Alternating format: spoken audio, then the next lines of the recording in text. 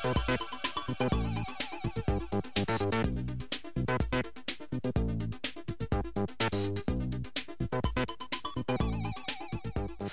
Mito Japan, I'm Frank Ling, and you're listening to the Grok Science Show. That's right, it's a weekly look at the world of science, technology, and the way it affects our daily lives. Coming up on today's show, Dr. Thomas J. Buchholz joins us to talk about complements to the Standard Model. So stay tuned for all this here on the Grok Science Show.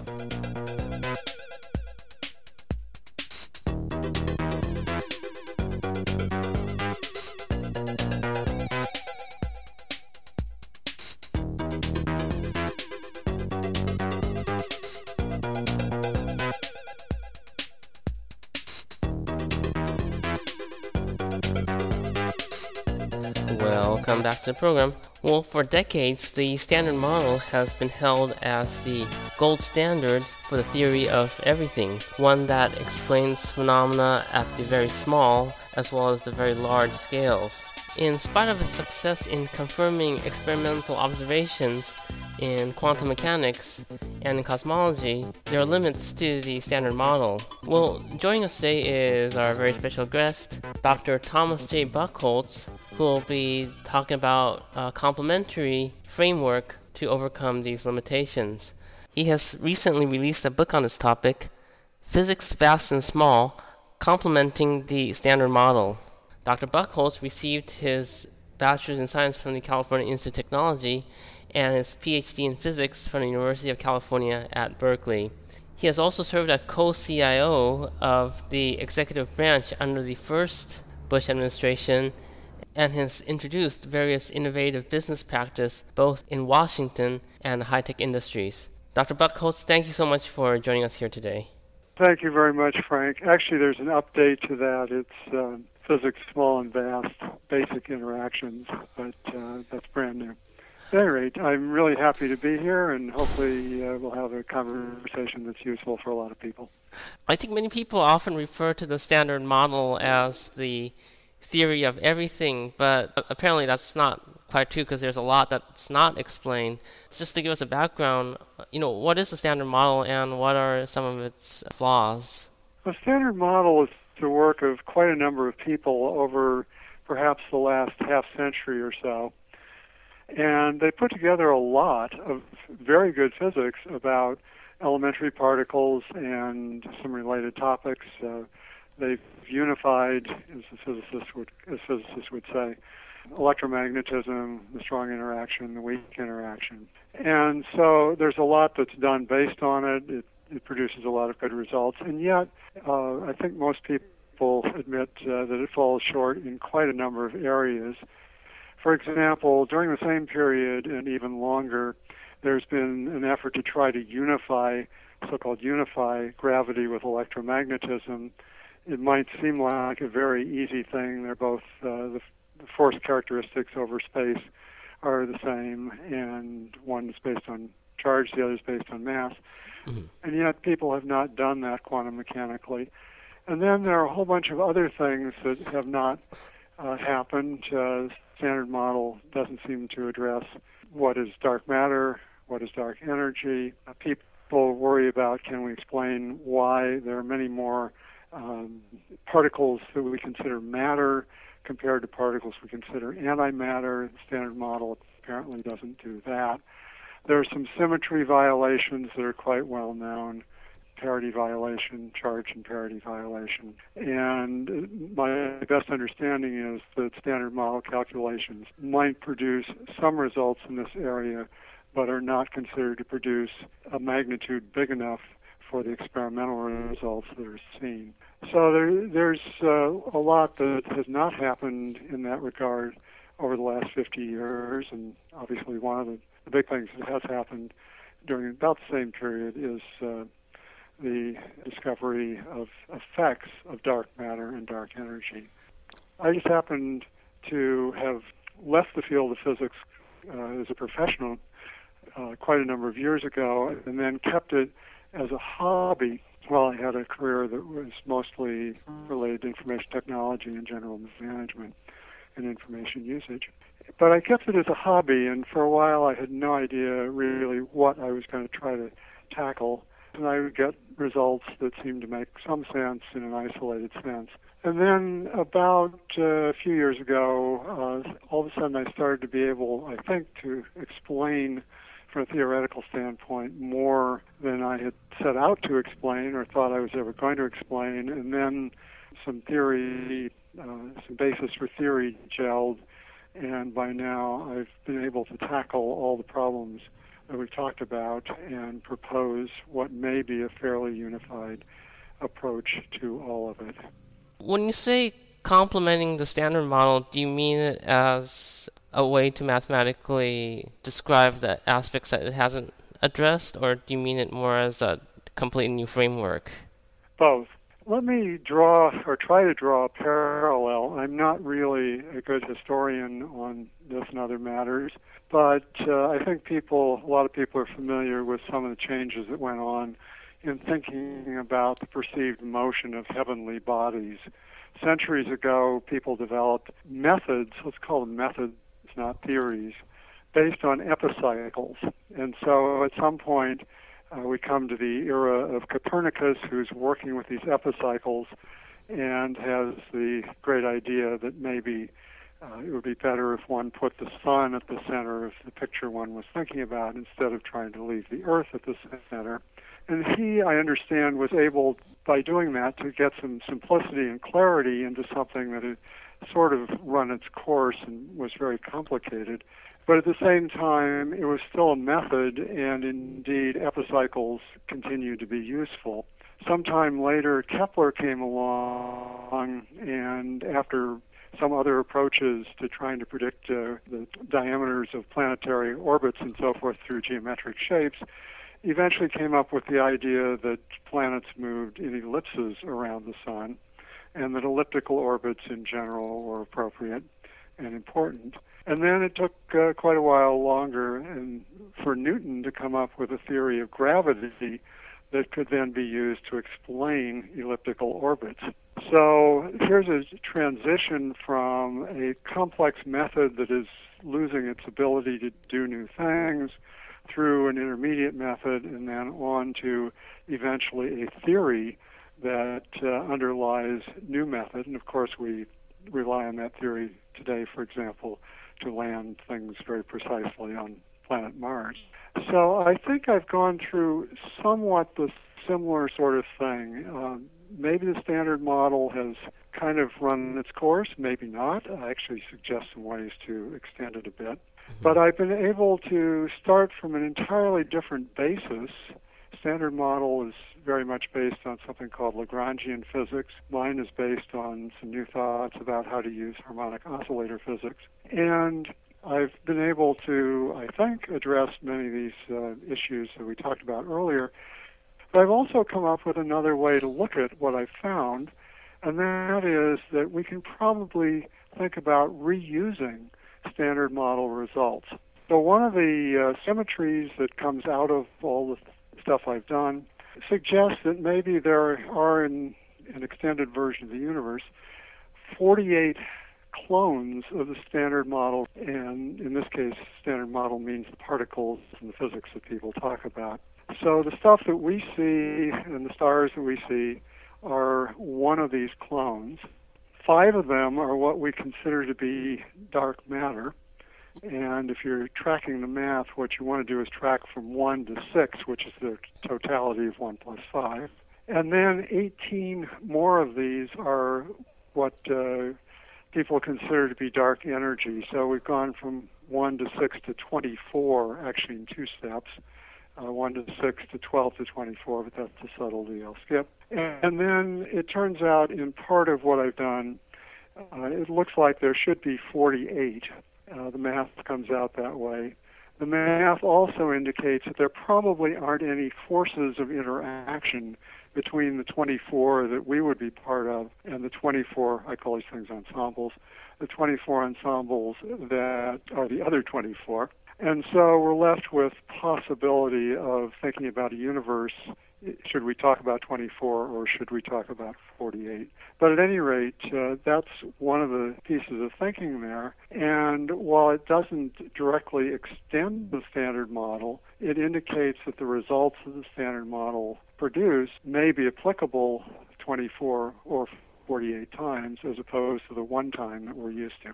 So when you refer to these 24 ensembles, are they simply mathematical constructs, or do they exist in the same space-time but are not accessible to each other? Well, what comes out of all of this is the following. The new book is called Basic Interactions, and the focus really is on interactions between particles. Carried by bosons, linking fermions, the usual physics sort of thing. Nothing's terribly new there. What I've tried to figure out is what is the interaction space that I'm actually trying to deal with, and how does it link to space-time, and how does it link to the traditional tangent space called energy momentum space that physicists talk about. So some of the work that I do seems to be rooted in space-time, very much, and has some very interesting implications for space-time. Most of the work seems to be a little bit closer in thought to thinking in terms of energy momentum space.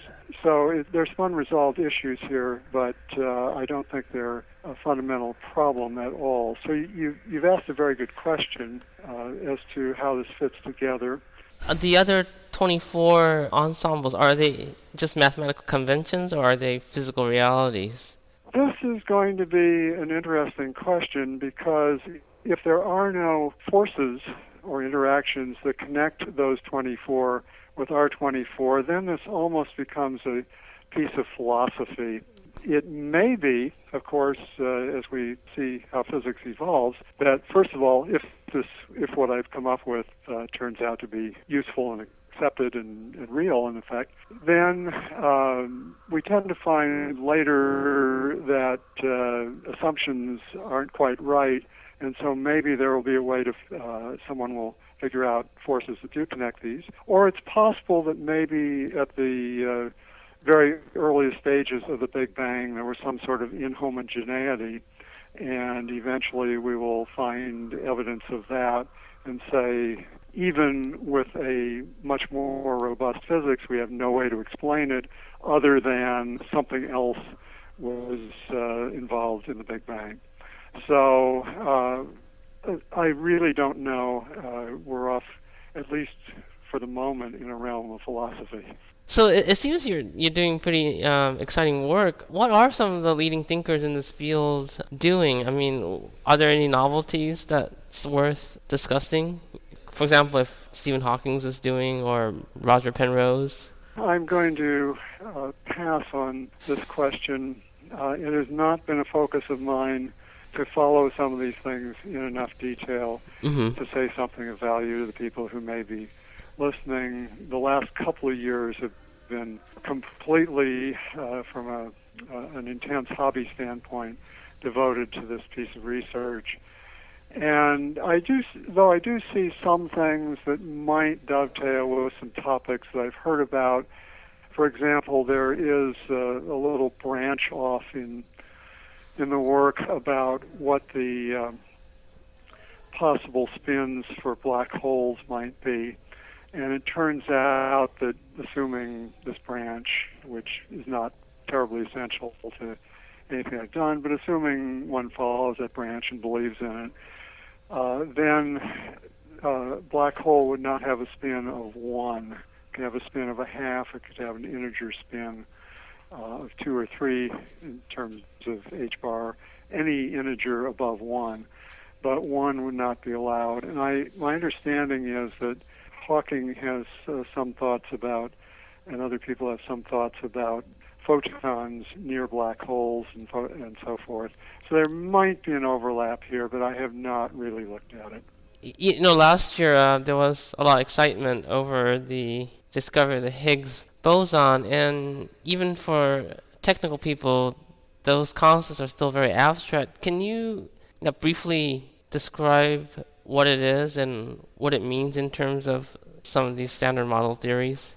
Let me actually take it from the perspective of what I've done, and that may answer some of the type of question that you have posed.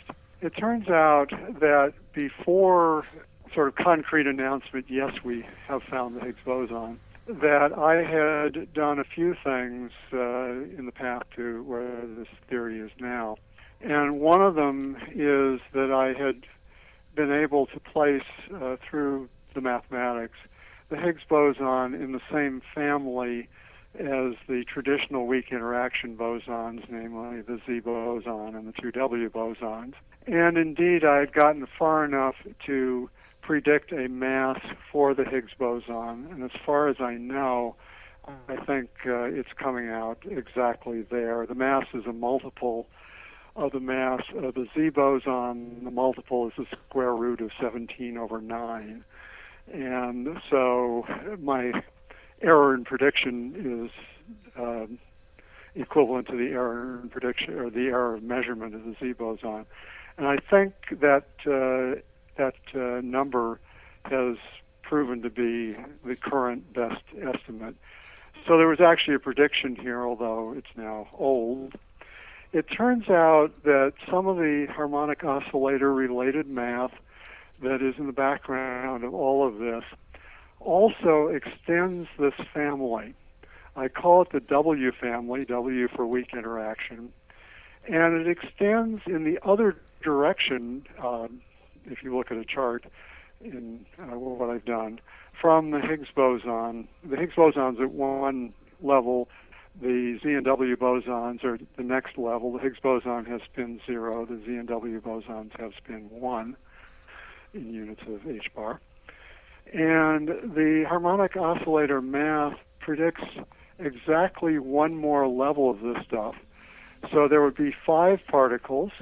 They would have spin 2. One would have no charge. And in a guess, and I do make guesses in this work, and I do list the guesses are that 2 of these particles have spin 1/3, plus and minus 1/3, I'm sorry, charge plus and minus 1/3, and 2 of them have charge plus 2/3 and minus 2/3. Now, those charges are well known in physics. Those are charges associated with quarks. And so all of a sudden I've discovered potentially a new class of weak interaction particles, and or at least predicted them. And these actually become integral in my story as to how parity violation and charge parity violation occur, and they become integral in the story as to why there's so much more quote-unquote matter in our ensemble than there is antimatter. In fact, what happens is that the charge plus and minus 2/3 W family bosons actually connect with the 5 dark matter ensembles and can carry charge back and forth.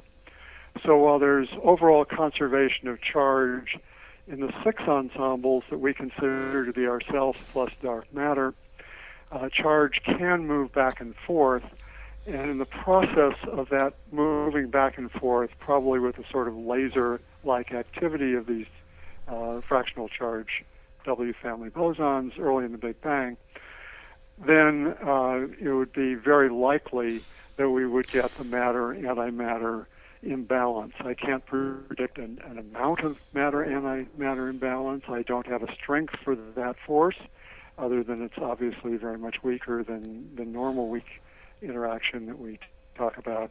But it all fits together. I'm just looking at the cover of your book here. There's a pretty intriguing picture in the front. Can you perhaps elaborate on it a little bit? Yes, actually the picture comes from exactly what's going on here. One side of the picture is the physics small part of physics small and vast, and it's actually a little periodic table that puts into an orderly fashion the electron, the other couple of leptons, the quarks, in a periodic table that actually, like the periodic table for the elements, is based on mass. And one of the things that was early in this work that we haven't talked about is I came up with an approximate formula that links the masses of all of these things, and going for all this, the charged standard model particles, and standard model fermions, and gives me a way by looking at other places in the table to predict some possible neutrino masses. So I actually give some candidates. Some of the concepts sounds like something you would see from Star Trek or one of these science fiction movies. Do you see any parallels between this work and, stuff you see in the popular media?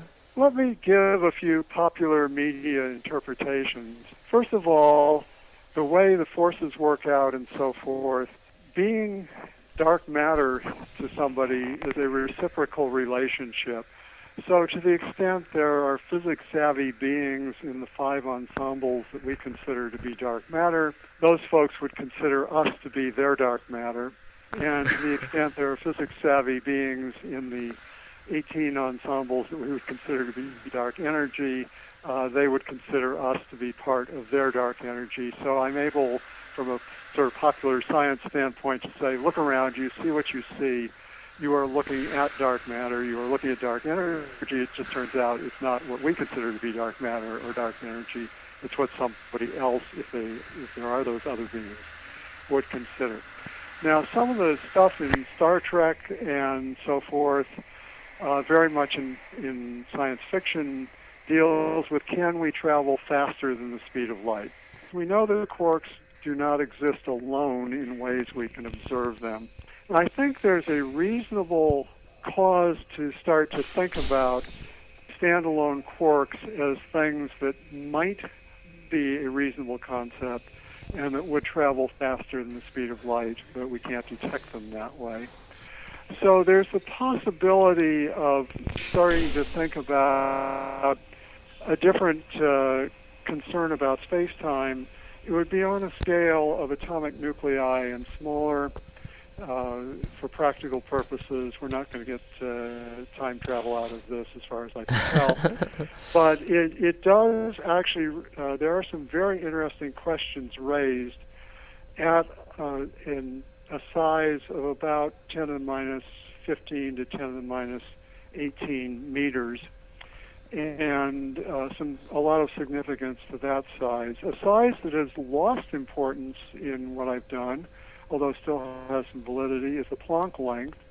I don't come up with space-time froth at that length, but I do come up with significant physics at lengths that are considerably smaller, perhaps as small as 10 to the minus 79 to 10 to the minus 100 meters.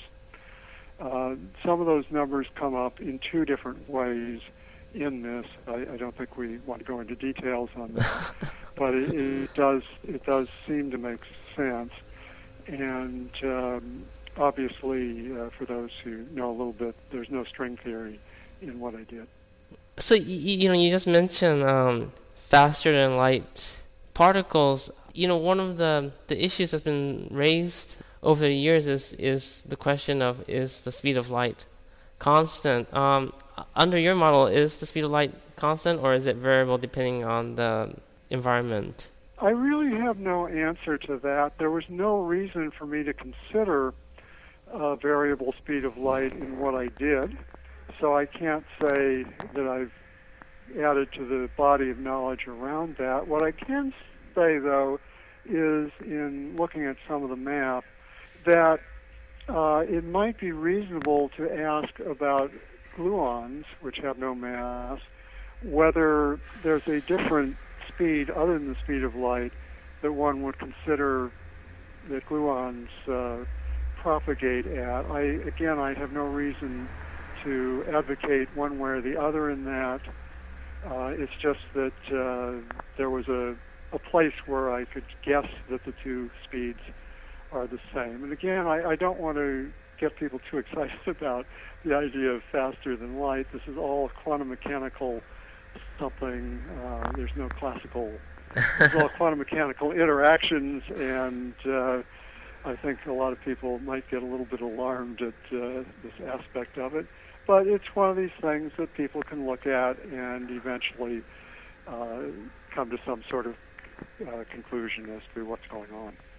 Well, it's been a really good discussion today. I guess we are running a little bit out of time. Are there any last words you'd like to add about your work or yourself? Well, I'd like to add a request to people who hear this that they think about people who might be interested in all of this, because this really has been an almost in isolation effort, and it really needs people, I think, to look at it. Maybe they will find out that a good deal of this is junk. I don't think so, but it's a new approach. It's new math. It ought to be looked at, and it's new results.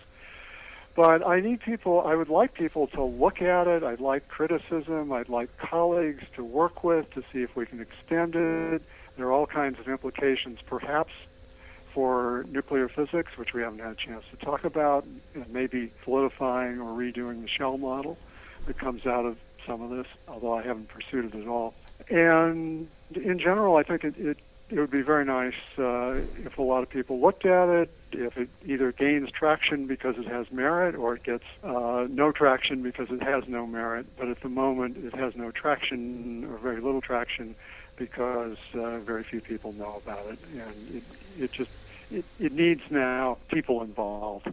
And I really would request people to try to contact me or get the book and see what we can do with it. And what will be the best way to contact you, and where could people buy this book? Okay, well, I think a single point of contact here is I do have a website, and if you have time, I will spell it out. It's a WordPress.com website.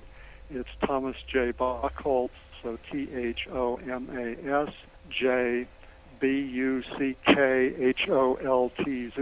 at WordPress.com. And my email address is there. My phone number here in Silicon Valley is on there. And as long as you don't call when I'm asleep, I'd be very happy to talk. Probably the best thing to do is to send an email. One of the pages on that site, the site is not actually devoted primarily to physics. It's devoted to something else I do. But if you look in the upper right corner, there's a page. There's a list of the few pages on the site. One of them is mathematical physics. And on that page, there is a list of the major findings. There is a link to the book. There's a link to a free download for the first part of the book. There's a link to a free download for approximately 40-some-odd% of the real content of the book, including detailed summary, a list of guesses, and so forth. So there's quite a bit there. Dr. Buchholtz, thank you so much for your time. It's been a pleasure having you on this program today. Frank, thank you so much for having me on your program. And we were just talking to Dr. Thomas J. Buchholtz on compliments to the Standard Model. His new book, Physics Vast and Small, Basic Interactions, is now available online and on Amazon. And that's all for this week's edition of the Grok Science Show. Make sure you tune in again next week for more from the world of science, technology, and the way it affects our daily lives. To check us out on the web, go to www.groks.net. You can email us at science@groks.net. We're also on Facebook and Twitter. For Grok Science, I'm Frank Ling. Stay tuned here for more music.